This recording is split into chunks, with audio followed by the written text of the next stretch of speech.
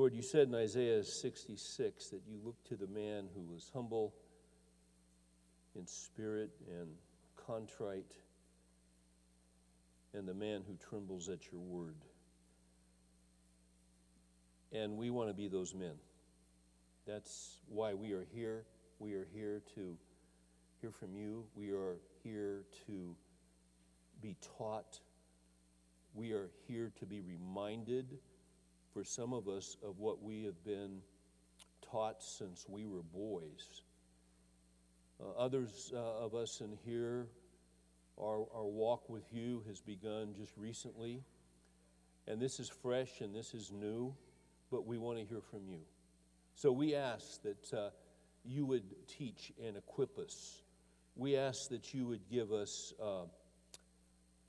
the eyes so that we might behold wonderful things from your law, and that you might give us the ears as we hear your voice in Scripture, that we would not just be hearers, but that we would be doers, and that we would be men who are in our hearts listening and walking and applying.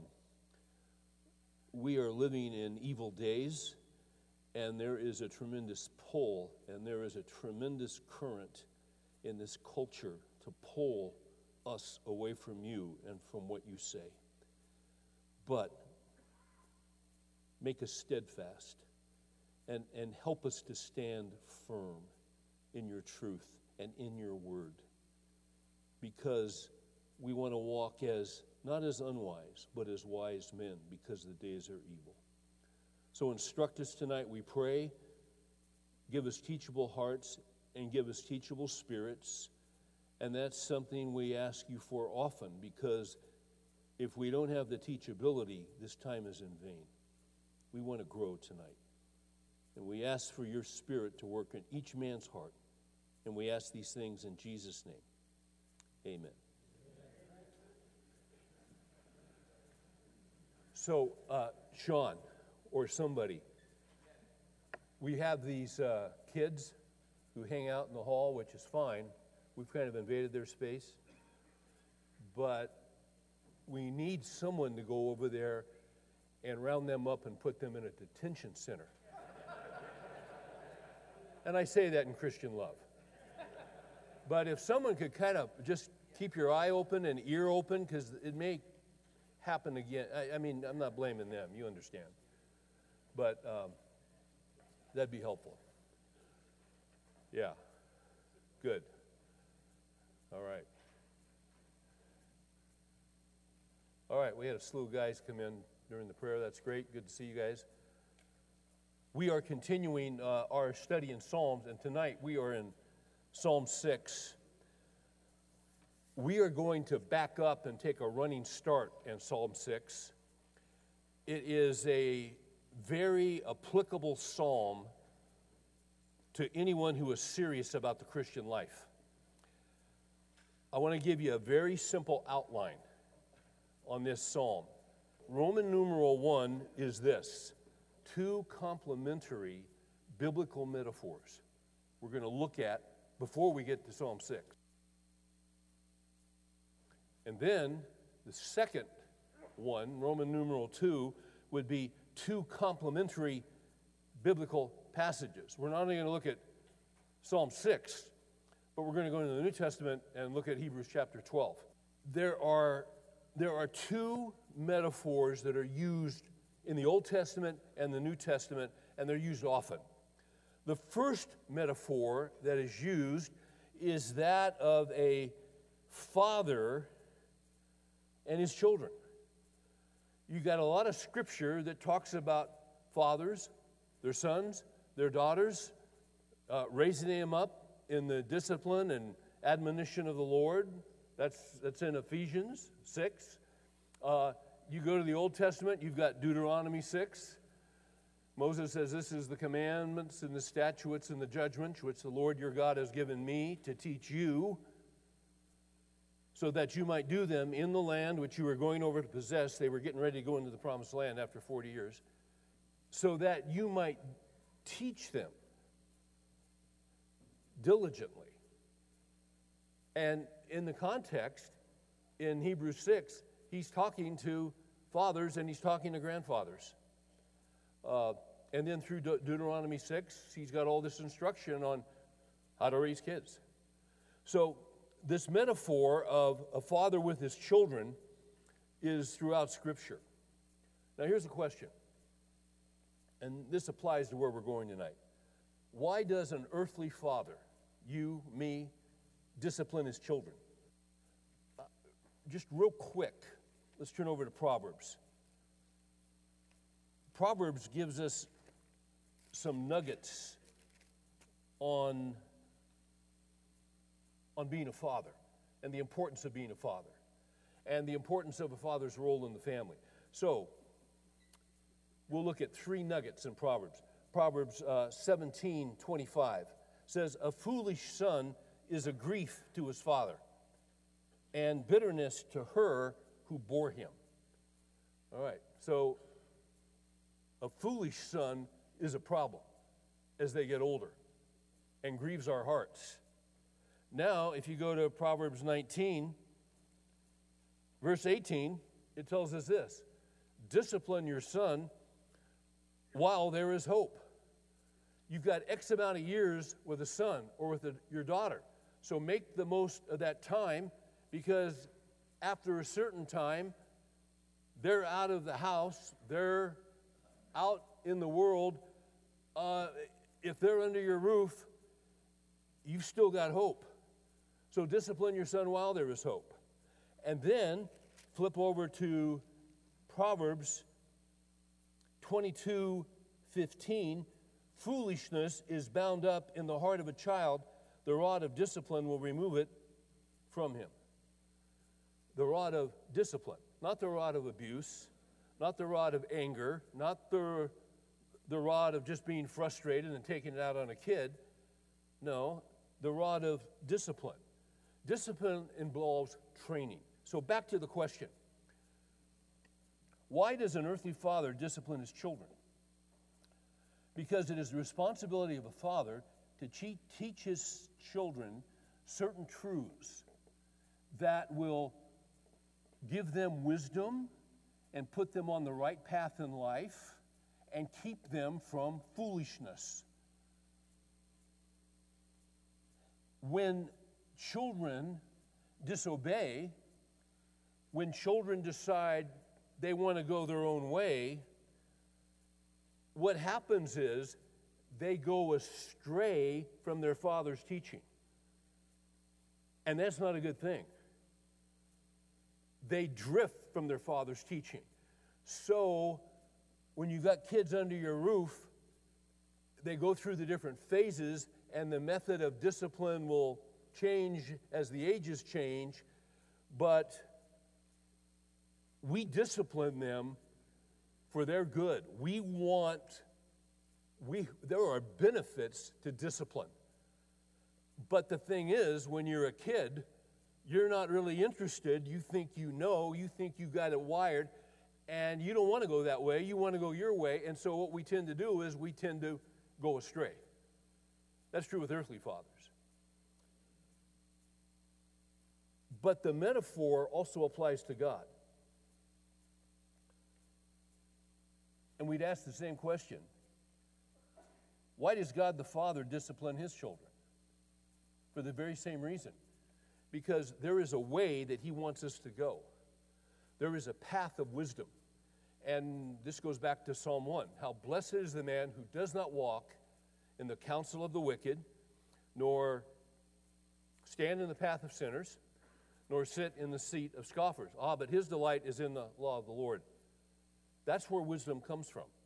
So our job as dads, as grandfathers, is to teach these kids and to teach them God's truth and God's principles, because it brings great benefit into their lives. But once again, the problem is, not only are we fathers, but we are sons of God. Why does God discipline his children? Because we go astray. We drift.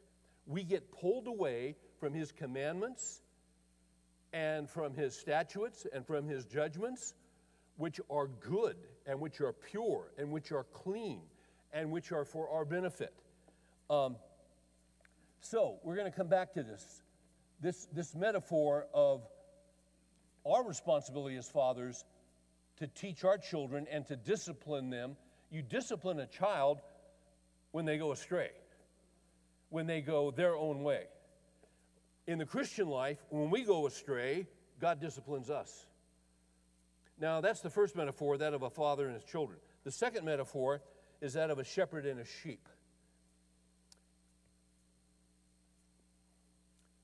Close to 200 times in the Scripture, this metaphor of sheep, in referring to God's people, it's used all the time. We are his people and the sheep of his pasture.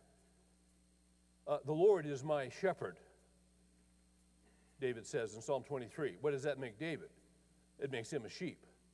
So close to 200 times, God's people are called sheep, they're called lambs.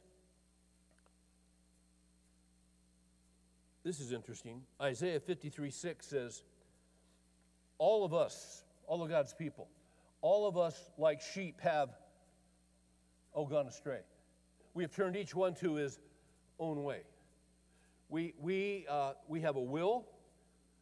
We think we know what's best. The problem with kids is they got a will. And they think they know best. And each child is different. Some are compliant, a little easier to work with. Some are strong-willed. And so you got these challenges, depending on how many kids you got, grandkids. I mean, they're all different. But they all have a will. And we've got to be aware of that, and we got to be sensitive. But down deep, they might be compliant, but they still have a will, and they still know what they want to do. In Psalm 23, the Lord is my shepherd, I shall not want. He makes me lie down in green pastures. He leads me beside the still waters. Okay? Notice him. He makes me lie down. Why does the Lord have to make us lie down? Because we don't want to lie down. There are times in life we always want action. We want to get things done. We want to accomplish. But there are times in life, there's a season where we need to go down and rest and not be all that active, but we need to learn. He leads me beside still waters. Well, the fact of the matter is, a lot of time, we don't want anybody leading us. We want to go our own way. And we're pretty strong-willed about it. Then you get to verse 3. It says, he restores my soul. Now, that's really an interesting concept. He restores my soul. Whenever I teach on Psalm 23, I use this illustration. Every night, the shepherd, before he beds down the sheep, he counts all of the sheep, which makes sense. I mean, don't you count your kids at bedtime? Just to make sure everybody's home, and they're all supposed to be home by curfew and all of that. You've been through that. I've been through it. We all know that drill. So every night he'll count his sheep. It's not unusual for a sheep to be missing. Everybody's there but one sheep. And usually if a sheep is missing, it's a young sheep. And it's not unusual for that young sheep to be a male who has his own agenda, who doesn't want to lie down, who wants to go explore, and so he takes off. But the primary characteristic of a sheep, and this is actually true, the primary characteristic of a sheep is stupidity. Ask any shepherd. I know a guy who raises sheep in Northern California. And he said, absolutely. I mean, they're unbelievably stupid animals. I mean, you go to Ringling Brothers Barnum and Bailey Circus, as we took our kids for years. Every year we'd go to the circus. It was so much fun. It was the greatest show on earth. And we went for years. And every year we went, one of the things we looked forward to were the animal acts. I mean, we saw trained seals, we saw trained tigers, we saw trained lions, we saw trained zebras, trained horses. We never once did I see a trained sheep. And why is that? Sheep are stupid. And 200 times in the Bible, God calls me a sheep. And he calls you a sheep. There's an old hymn that says, prone to wander, prone to leave the God I love. And what happens is, if a sheep is gone, then the shepherd has to bed down the other sheep, and once they're secure and safe, then he takes off, and he's got to find this lost, wandering, stupid little sheep. And he is stupid because he doesn't realize, he thinks he's got it together, he thinks he can handle life, but a predator can come and take him out in about 10 seconds. He can get up on a ridge, on a cliff, and get stuck and slip and fall to his death in the rocks below. All kinds of things can happen to sheep who have gone astray. So the good shepherd leaves the others, goes and pursues that little sheep who was wandered away. And you've seen the painting. Jesus takes the little sheep and he puts it around his shoulders and he takes it back to the flock. Well, let's say a night or two or three later, he counts the sheep and there's one missing, and it's the one that was gone the night before last. So again, same drill. He goes out. It might take him a few hours to find that sheep. This time when he finds the wandering sheep, the sheep that has gone astray, when he finds it, he'll take that little sheep, he will put it on its side, he will kneel down and put one knee on the sheep, holding it in place. Then he will take one of the legs of the sheep, put it across his thigh, and with his long, heavy staff, with a real fast move, he'll take the staff and he'll crack it across the leg of the little sheep, and he'll fracture the leg. And the little sheep is shocked and in pain. He's never seen the shepherd act like that. I mean, he's just stunned and shocked. And once again, he'll pick him up, put him carefully around his shoulders, and take him back. And he'll fashion a splint. For the next several days, he'll actually carry that little sheep around. And then as he improves, he'll put him down. And that little sheep, it's all that little sheep can do to hobble. And now, why would the good shepherd do something like that to a little sheep? If you're a sheep, you have to learn the central lesson of being a sheep. And if you're a sheep, the central lesson of being a sheep is you must stay close to the shepherd. Because that's the only place where there's safety. That's the only place where there's security. You must stay close to the shepherd. So he breaks the leg of the sheep. Not to ruin the sheep, but actually to save the life of the sheep. That's what God does in our lives. Guys that I know who have walked with the Lord, I respect their walk. They're having an impact. They're having a ministry in people's lives, whatever their profession. If you get to know them, and if you get to hear their story, and you get to hear their background, somewhere in their past, the shepherd broke their leg. Because you see, you got to learn that central lesson. I can't be prone to wander. I can't keep going astray. I have got to stay close to the shepherd. All of us, like sheep, have gone astray. So those are the two big metaphors: a father and his children, and a shepherd and the sheep. Now, let's look at the second main heading that we've got. These two complementary biblical passages. And before I hit Psalm 6 and then go to Hebrews 12, I want to drive home a key point. Because what we're talking about here tonight, we're going to talk about the discipline of God. The discipline of God in our lives. God disciplines his children. He does it purposefully, he does it carefully, and he does it for our good. But when he does it, it's painful.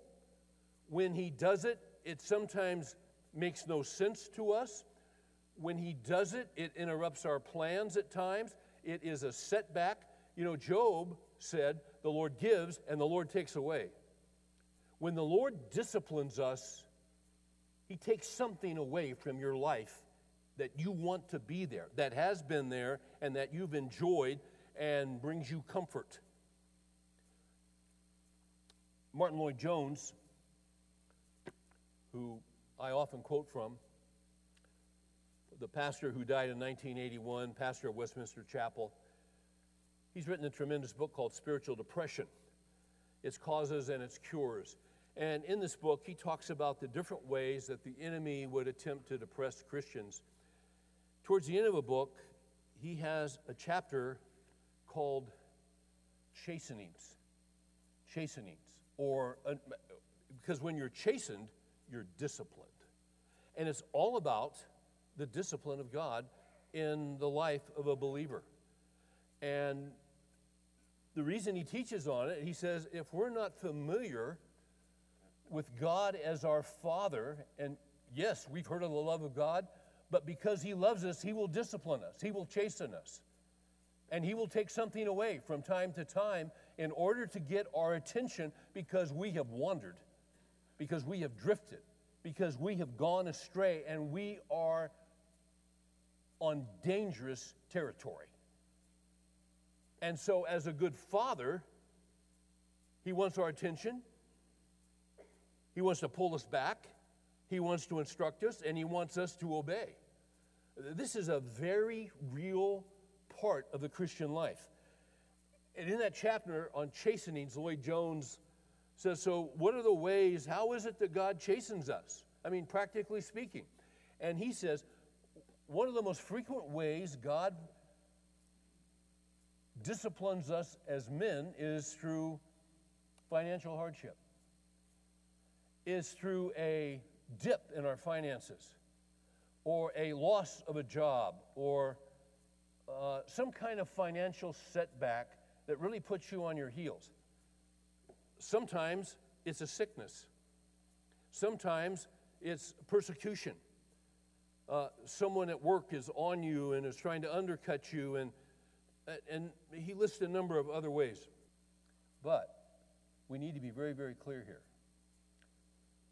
If a Christian gets sick, it doesn't necessarily mean they're being disciplined. It can mean that, but not necessarily. Christians get sick. Sometimes they get sick because they're being disciplined, but not every Christian who is sick is being disciplined. God oversees all the adversity that comes into our lives.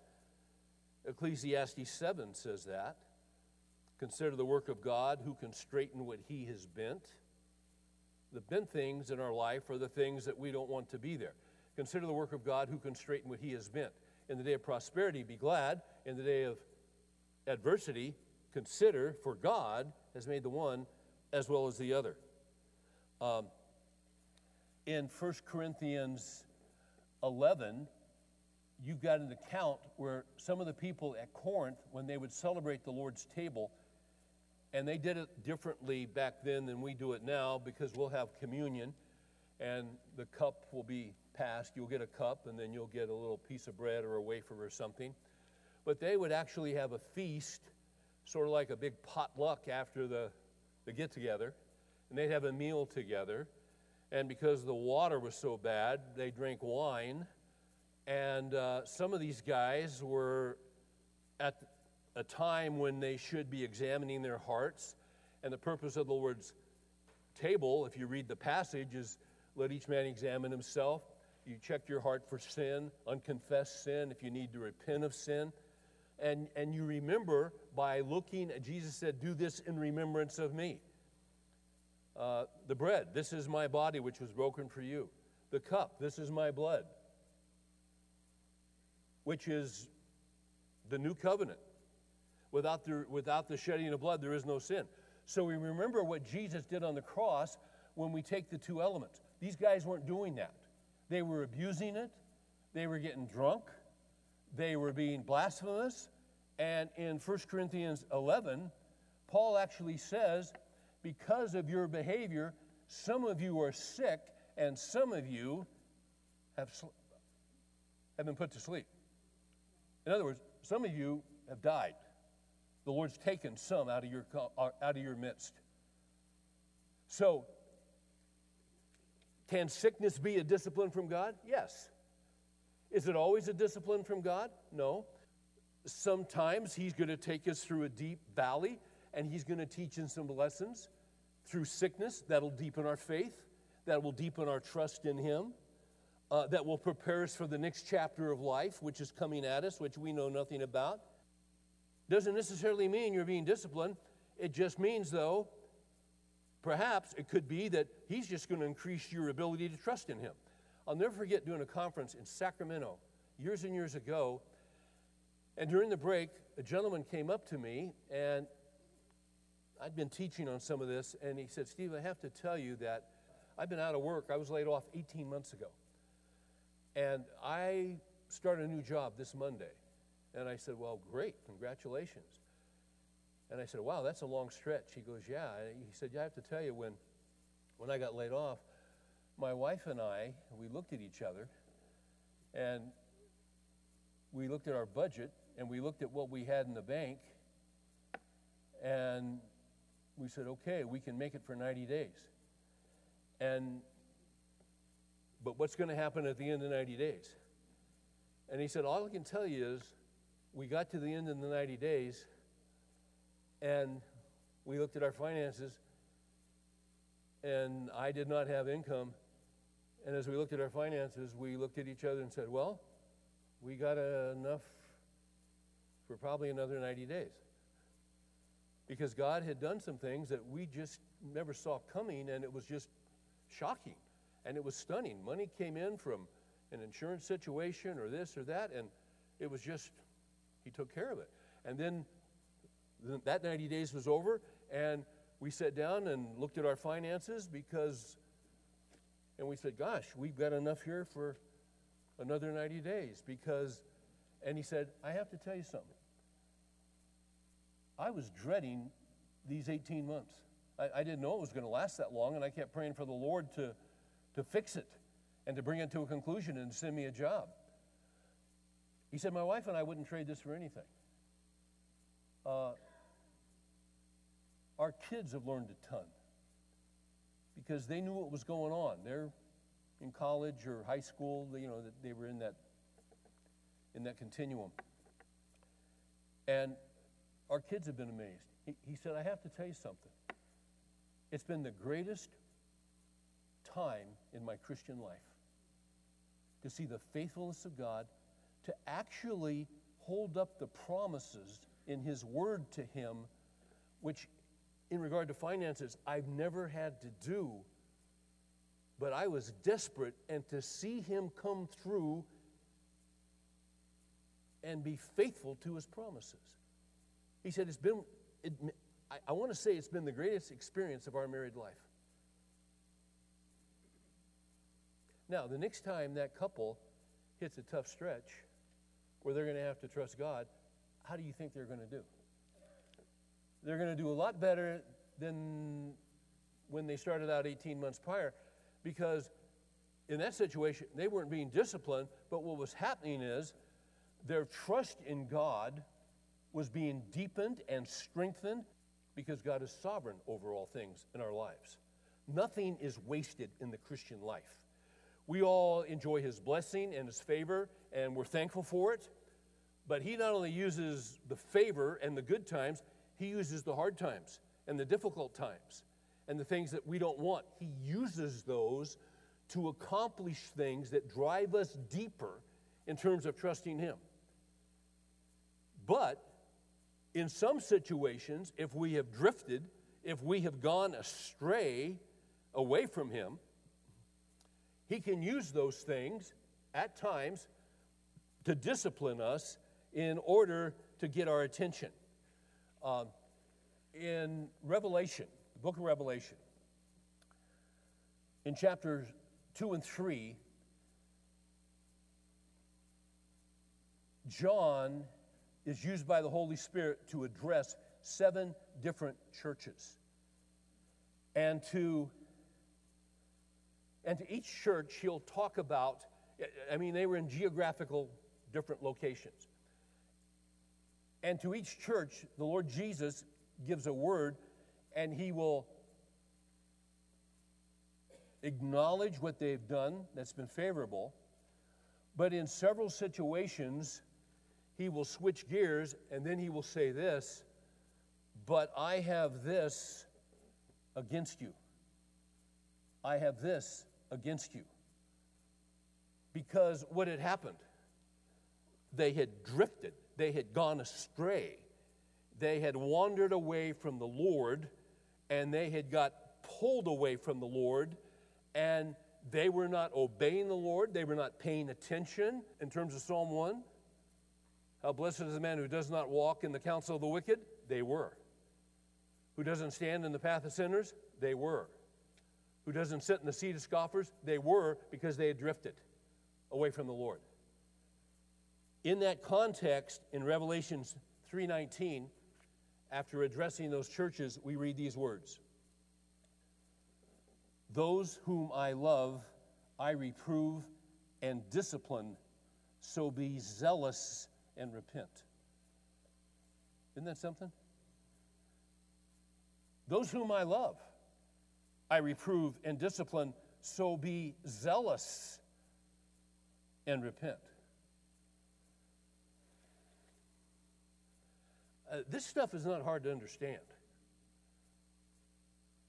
But a lot of times, if we haven't heard biblical teaching on the discipline of God in the life of a believer, we get confused when it happens, and we get angry at God. We've talked before about the false teaching of prosperity theology, that God always wants us prosperous, that God always wants us well, that God always wants us healthy. That goes flat against what you find in Scripture in terms of the discipline of the Lord. Those churches in Revelation 7 that he said, I have this against you, they'd suffered some kind of loss. There was some kind of setback. And what did he want them to do? The last thing he was going to do was prosper them. Sometimes in American culture, where we are right now, we give our kids way too much. And what happens is, we've got, no one wants to be around a spoiled brat. But when there is not discipline in a child's life, when they're entitled, when they think they deserve everything, there is a type of stench that is in their life, and nobody wants to be around like somebody like that, because they're absolutely self-centered. It's all about them. God does not want his kids to be like that. He wants us to learn, if you're going to be great in the kingdom, you must become the servant of all. It's not about us. It's about maturity and growing and developing. When you're a young husband, when you're a young father, when you're young, you're young. Boy, that was profound. And when you're young, you know what you want, but you don't know what you need. That's the problem with being young. And it takes years to learn certain lessons. And it takes years to get a perspective of the value of being disciplined. If you were raised in a home where you were disciplined, you're very blessed. We'll get to that in a minute. So this is all the background to Psalm 6. Because in Psalm 6, what is happening, David is being disciplined by the Lord. So we go to Psalm 6, and right out of the blocks, we read this. David says, O Lord, do not rebuke me in your anger, nor chasten me in your wrath. The word chasten means discipline. And right out of the blocks, he admits this. There's a group of psalms that are called penitential psalms or repenting psalms. One of them would be Psalm 32, where David repents with the sin with Bathsheba. And we know that God disciplined him because of that sin.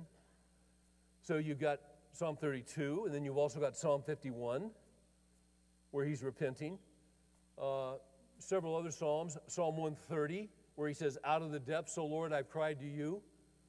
Why is he in the depths? He's being disciplined. This is what occurs when we drift. This is what happens when we lose our focus. We are told, the book of Hebrews tells us to fix your eyes on Jesus.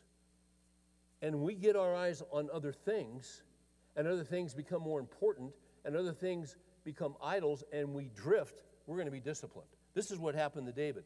O Lord, do not rebuke me in your anger, nor discipline me in your wrath. Now let's say this. This does not mean that David was going to lose his salvation. No, he's in the family. He has been saved as he looked forward and trusted in the Messiah. When the Lord comes into our lives, he saves us, and he regenerates us, and he gives us eternal life. We're justified. And the wrath, when Jesus went to the cross, the wrath of God and the anger of God, which was right and good and holy towards my sin and the sin that you have and all of our sin, Jesus took that upon him, and Jesus paid the price. Jesus took the wrath. Jesus took the pain that we should have paid for. But Jesus paid it all. Okay? So now, when we call upon the name of the Lord and say, Jesus, accept me, bring me into your kingdom, I believe you're the Son of God, thank you for dying on the cross for my sin. When you're born again, you're justified. And that anger was put upon Christ. But now that you're born again, now you're walking through life. He's our Father. And when we depart, when we go astray, just like this is the same thing with your kids. When they disobey, and they clearly know what we want, and they go the other way, there's going to be discipline. And there's a little bit of anger, which is righteous anger.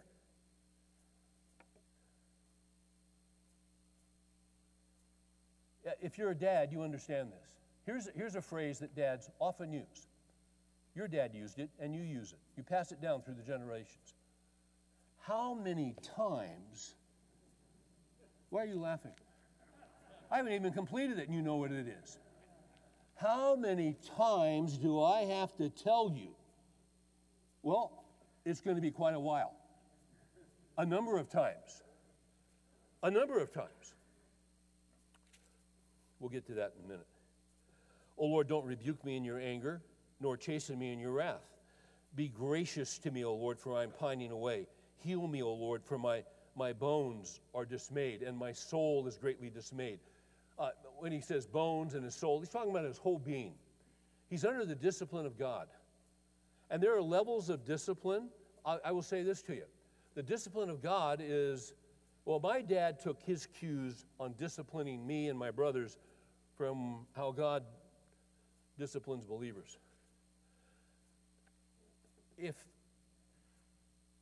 If I'm disciplined and I return and I did what my dad said, then things immediately improve for me.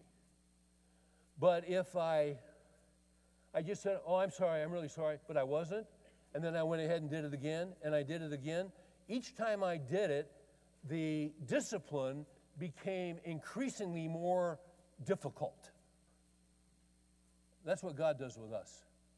Same thing. And it can get intense. I want to say this. I learned pretty early on it was not real smart to mess around with my dad. My dad loved me and my two brothers. I mean, he loved us. He'd die for us. He'd do anything for us. But he didn't mess around. If he said be in at 11, he didn't mean 11:01.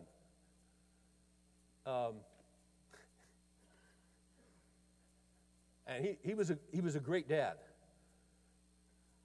But me and my two brothers, we had a little bit of fear. Not terror, He never harmed us. He never put welts on us. He would say, Steve, come here.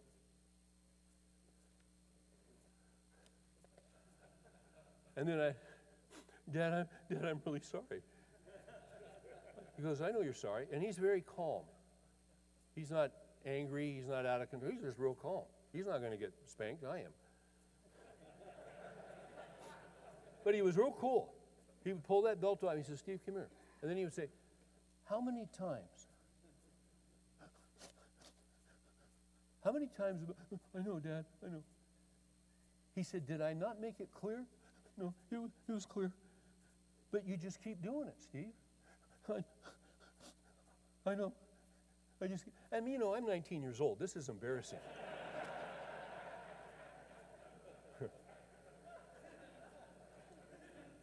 No, I wasn't 19, but and he'd talk about it. He'd go back over it and explain it. So you get it? You understand this? All right, turn around, and he'd give me a couple of whacks in the rear end. You know, it's funny. We were over at my son John. We went over for dinner the other night at his place. He's got a little boy who's 5 and a little boy who's 3. And they're just little boys. And they're good little boys. And, you know, they're horsing around and doing something, I don't know. And all of a sudden, the little guy, Lucas, who's 3, did something really, really wrong. And John was over there, and he said, Lucas, how many times? And I couldn't laugh out loud, but I wanted to. It brought back a lot of memories.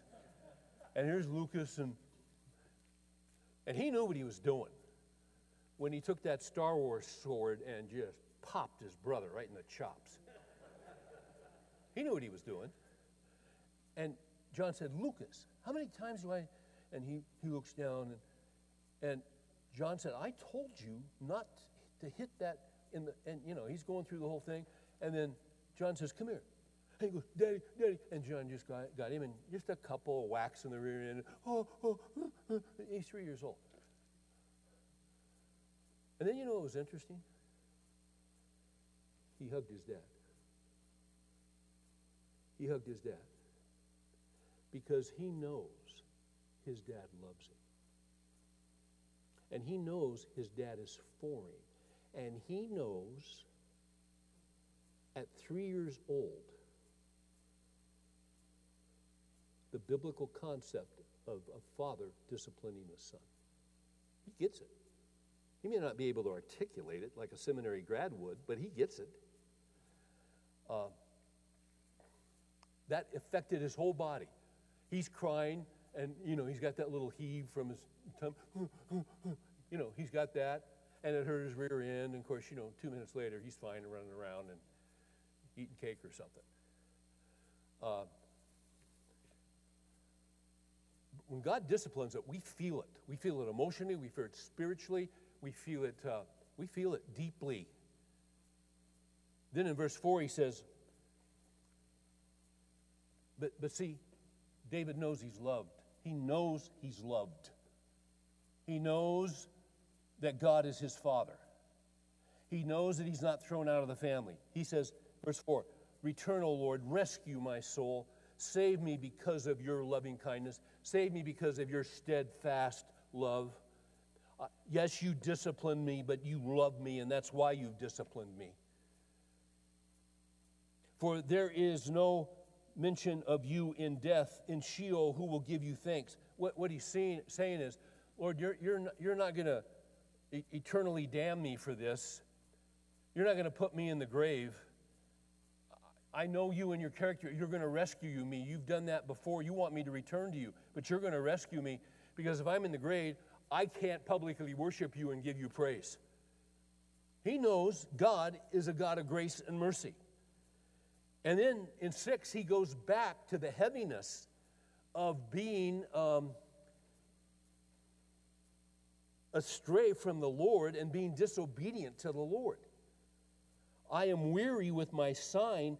Every night I make my bed swim. I dissolve my couch with my tears. My eye has wasted away with grief. This is a guy who's broken over his sin. This is a guy who knew it was right. He kept pushing, he kept straying, he kept rebelling, and finally the Lord had to bring the hammer down. And there is a grief. There is a grief over his sin.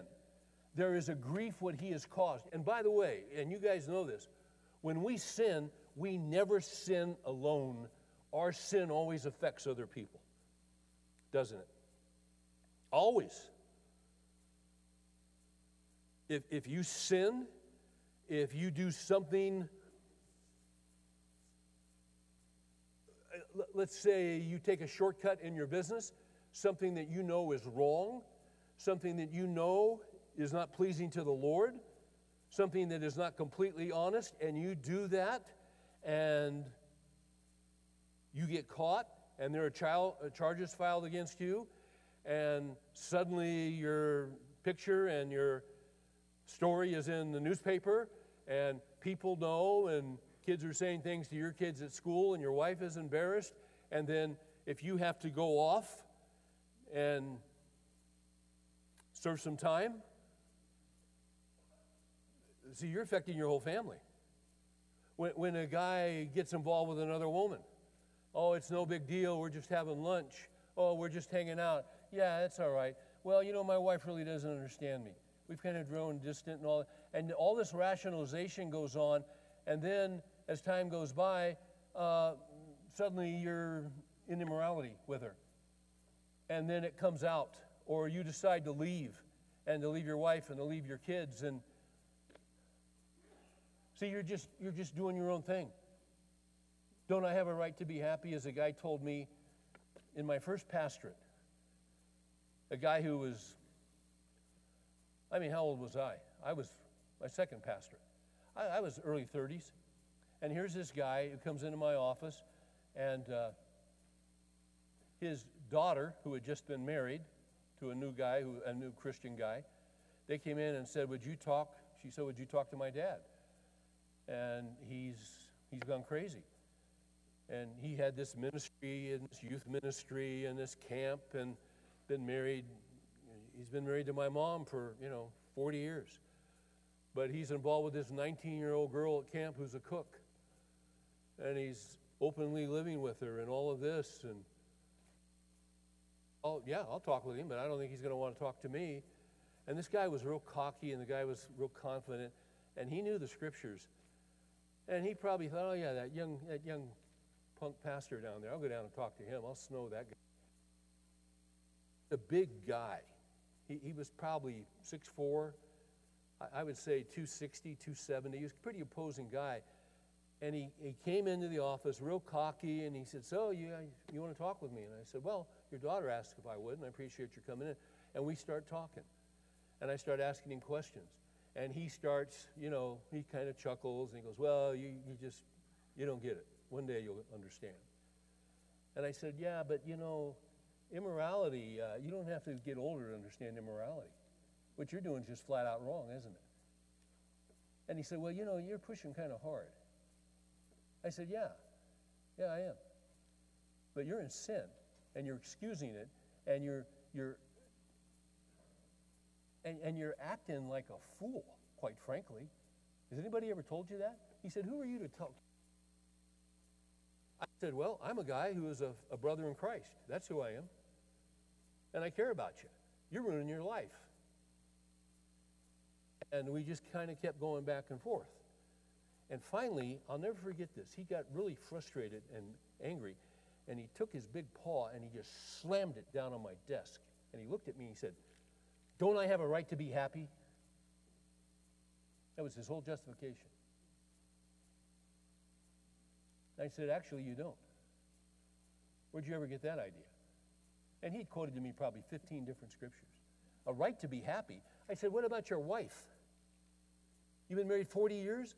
You're embarrassing her. You're shaming her. What about your kids who are adult kids? You've raised them to live differently than this, and they're ashamed and they're embarrassed. What are you doing with your life? And his whole response was, don't I have a right to be happy? I said, no. and you know you don't have a right to be happy. You're called to please the Lord, and you're not doing it. And I wouldn't want to be in your shoes because you're laughing this off and you're joking about it. But you know the scripture as well as I do that the Lord disciplines those whom he loves. He'd had enough. He goes stomping out. I never saw him again that I recall. But I got a call a few months later that he was mowing his front yard and he dropped dead of a heart attack. I've never forgotten that. I don't know all that God was doing in his life. I'm sure there were others that were trying to talk with him, but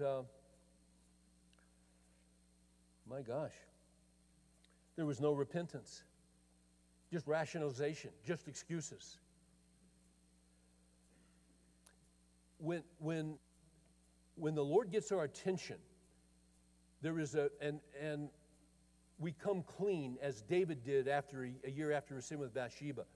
We repent, and what happens is there's a genuine sorrow. That's why David is in his bed. He's making his bed swim because of his tears, because of his grief over his sin. But then he goes on and he says this, verse 8, "Depart from me, all you who do iniquity." I've done that. I'm done with it. Then he says in 8, at the end of 8, "For the Lord has heard the voice of my weeping. The Lord has heard my supplication." Get this. Let me read those verses again.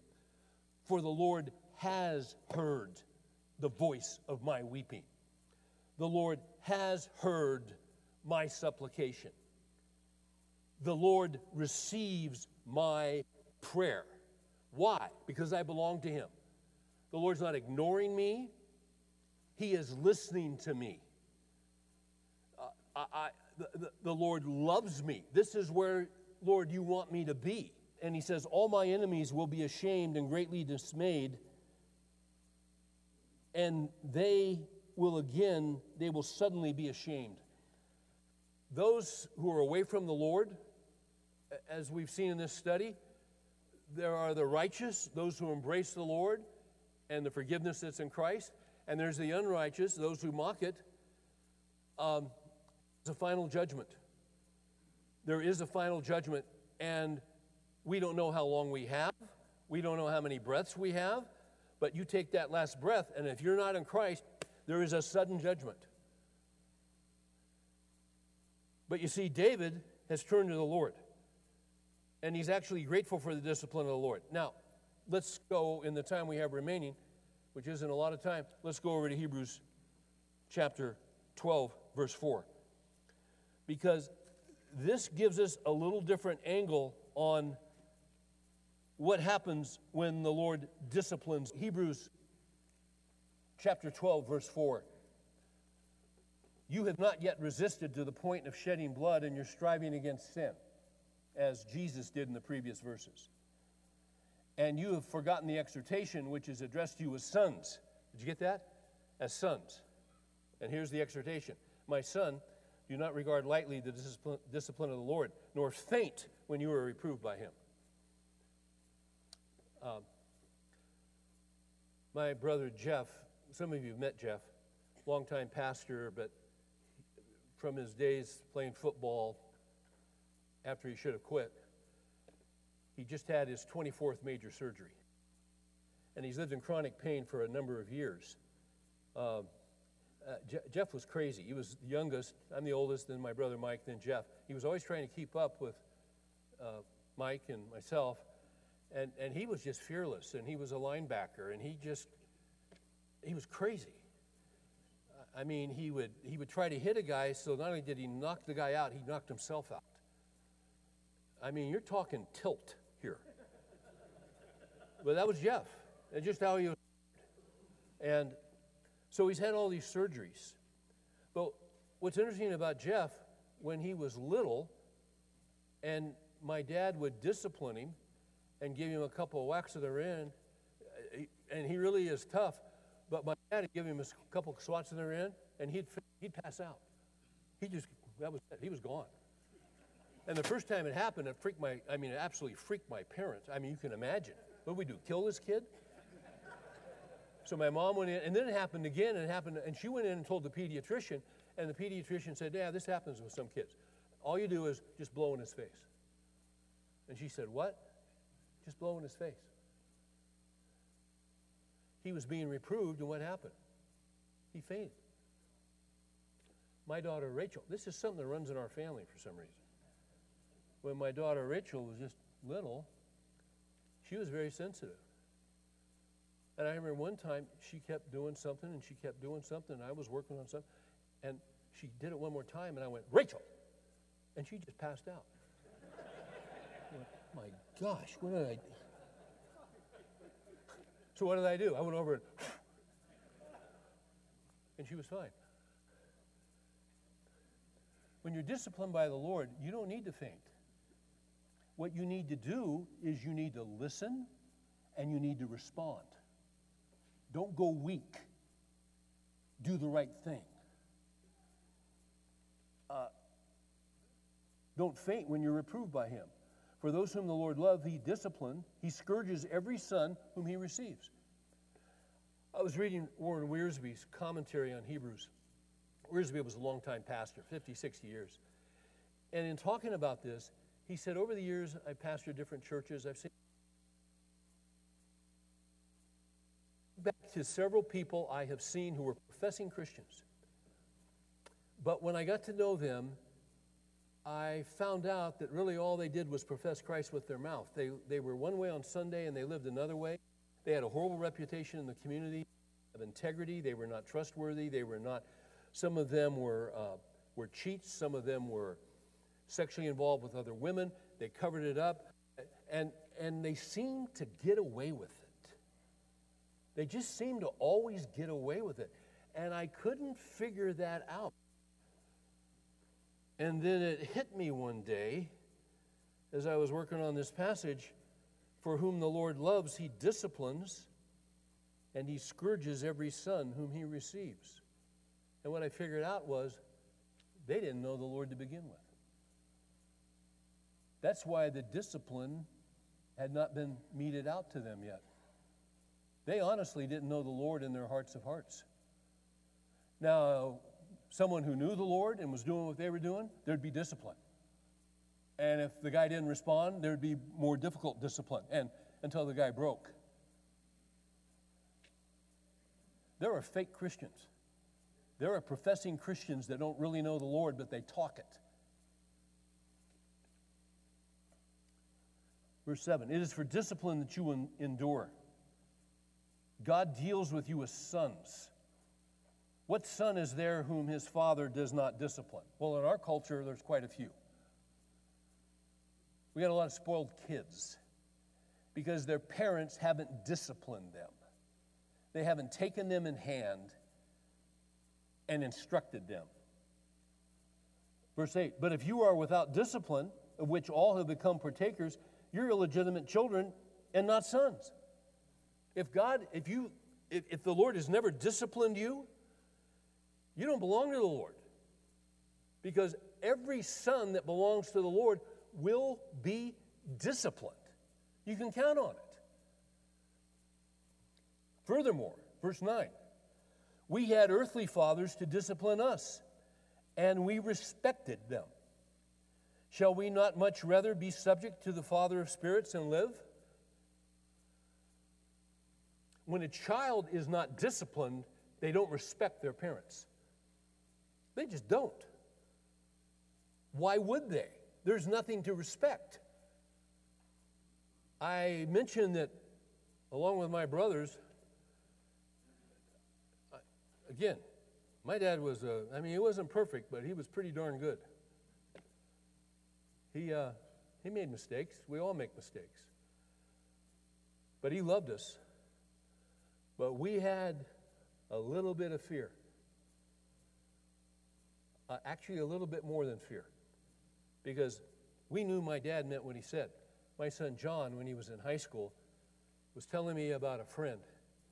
And this kid was this kid was going off the cliff, was involved in everything and anything, and this kid was going to wind up in jail. And John was telling me about it, and then John looked at me and he said, you know what the real problem with him is, Dad? And I said, no. His problem is he doesn't fear his father. I said, really? He goes, not at all. He's got them completely, he's got the wool pull over them. He's got them wrapped around his little finger. There's no fear whatsoever. For they disciplined us. No, verse 9. We had earthly fathers to discipline us, and we respected them. Between my freshman and sophomore year of high school, we moved, and I switched high schools. And I would have gone out for basketball, but my dad had a rule. And my dad's rule was, you don't have to be Phi Beta Kappa, you don't have to have a 4.0, but don't get anything lower than a C. Because it's pretty hard to get anything lower than a C.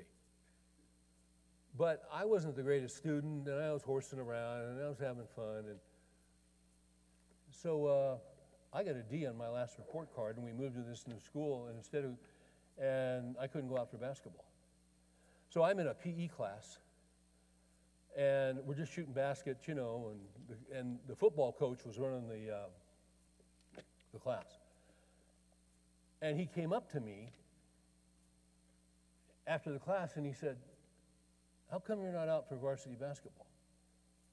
And I said, well, my dad has a rule, and I got a D, and he won't let me play. And he said, well, you qualify. The school will let you play. I said, yeah, but it's my dad.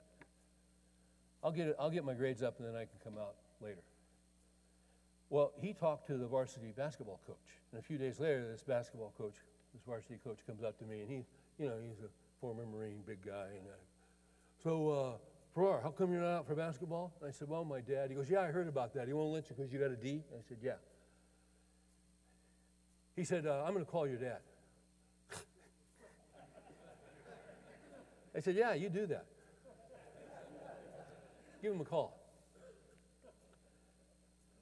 A few days later, he comes up to me and he said, hey, Farrar, I called your dad. And he wouldn't bend. And I said, yeah, that's my dad. And he said, I'll tell you this, I don't have much respect for your father. And I said, well, let me tell you something. I got all kinds of respect for him. And I'll tell you one other thing. I will never play basketball for you. Ever. And I was a sophomore, and I never did. That was it for me. And I wasn't that good anyway. I wasn't playing for that jerk. See, here's the thing about my dad. My dad loved basketball. My dad was all state in basketball.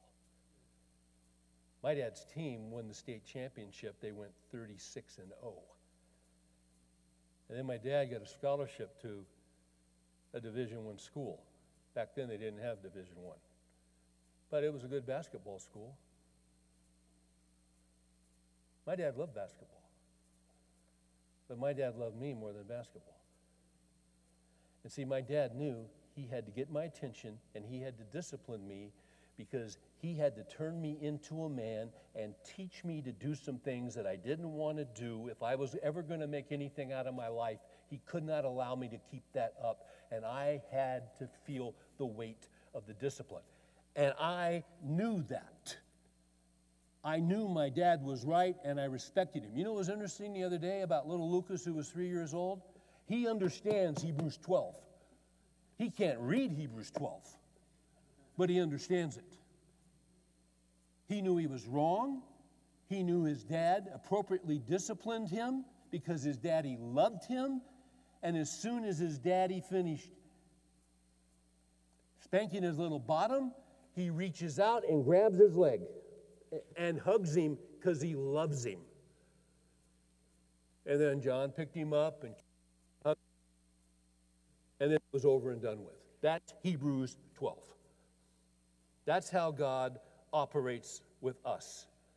It says in verse 10, for they disciplined us for a short time as seemed best to them. Who did? Our dad. What do you get, 18 years with them? That's why Proverbs says, discipline your son while there is hope. You get 18 years. You look back on your whole life now, and that was a very short time with my dad. And the discipline changes as you go through the different, stages of life. There's a time when spanking doesn't work, but grounding will work, or this will work, or taking away a car, or there's all kinds of stuff you can do to be creative. But they disciplined us, our fathers, for a short time. But God disciplines us for our good, that we may share His holiness. In other words, for the rest of my life, God's my Father, and He's going to discipline me for the rest of my life. Martin Lloyd-Jones, in that book, said, in my own life, it seems that every couple of years the Lord has to discipline me. And I try to pay attention when He does. The discipline of the Lord is a wonderful thing. It goes on and says, we just read it, He disciplines us for our good, so that we may share His holiness. All discipline for the moment seems not to be joyful. That is one of the great understatements of all time. All discipline for the moment seems not to be joyful. You remember what David said back in Psalm 6? How long, O Lord? How long? How long am I going to be in this discipline? How long? Because we just want it over with. But see, God has never made a mistake in His discipline. It's always appropriate. It's always proportional. Not too much, not too little. He knows exactly and precisely what He is doing. All discipline for the moment seems not to be joyful, but sorrowful. Yet to those who have been trained. What's the purpose of God's discipline? For a father, what's the purpose of disciplining? It's training. Train up a child in the way that he should go, and when he's old, he will not depart from it. The purpose of discipline, biblically, is not anger or to get your frustration out or do all this or throw bottles of beer or whatever your chump you're doing. It's to train. It's to train. It's to instruct. How many times do I have to tell you? Was it not clear? Let's go over this one more time. All right, here are the consequences, because this is the third time this happened this month. And when it happens and the consequences are more difficult, it's not joyful. But to those who have been trained by it, it yields the peaceful fruit of righteousness. God's not against me. He is for me. I'll close with this passage of Scripture in Psalm 119. Psalm 119 is the longest psalm in the Bible. But in Psalm 119, when you get to verse 65, it says this. And I need to say one more thing before I read this. We started off earlier by saying, if you have a financial reversal, it might be God's discipline, but then again, it may not. If you have sickness, it could be from the Lord, but then again, as a discipline, but perhaps it's not a discipline from the Lord. So the question is, well, how do I know if I'm being disciplined? Believe me, you'll know. The Holy Spirit makes it incredibly clear what the issue is.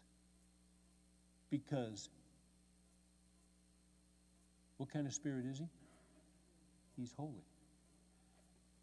And when we sin and we have that flick on the nerve of conscience, we know exactly what the issue is. God doesn't make us guess. We know. If it's sin, He wants us to repent. He wants us to turn from it and seek Him. So He'll never leave you in the dark whether or not you're being disciplined. Verse 65, you have dealt well with your servant, O Lord, according to your word. Now watch this. Teach me good discernment and knowledge, for I believe in your commandments. Before I was afflicted, I went astray. Astray from what? astray from the commandments of God that he clearly knew. Before I was afflicted, I went astray. But now I keep your word. You are good, and you do good. It is the goodness of God when he disciplines us. And the smartest thing we can do is to stop the sin, stop the disobedience, repent, turn to him, and come clean. If we confess our sins, he is faithful and just to forgive us our sins and to cleanse us from all unrighteousness. Let's pray together. So, Father, thank you for your word. Thank you for the power of it. Thank you for the way you work in our lives. Thank you for the way you'll interrupt our lives and you will keep us from going down a wrong path in order to save us. In order, Lord, to turn us into the men you want us to become. Give us teachable hearts. Don't let us touch sin with a 10-foot pole. Let it scare us. Let it frighten us. It's a horrible thing. Help us to keep your commandments, and when we don't, to take care of it immediately under your grace and mercy. In Jesus' name we pray. Amen.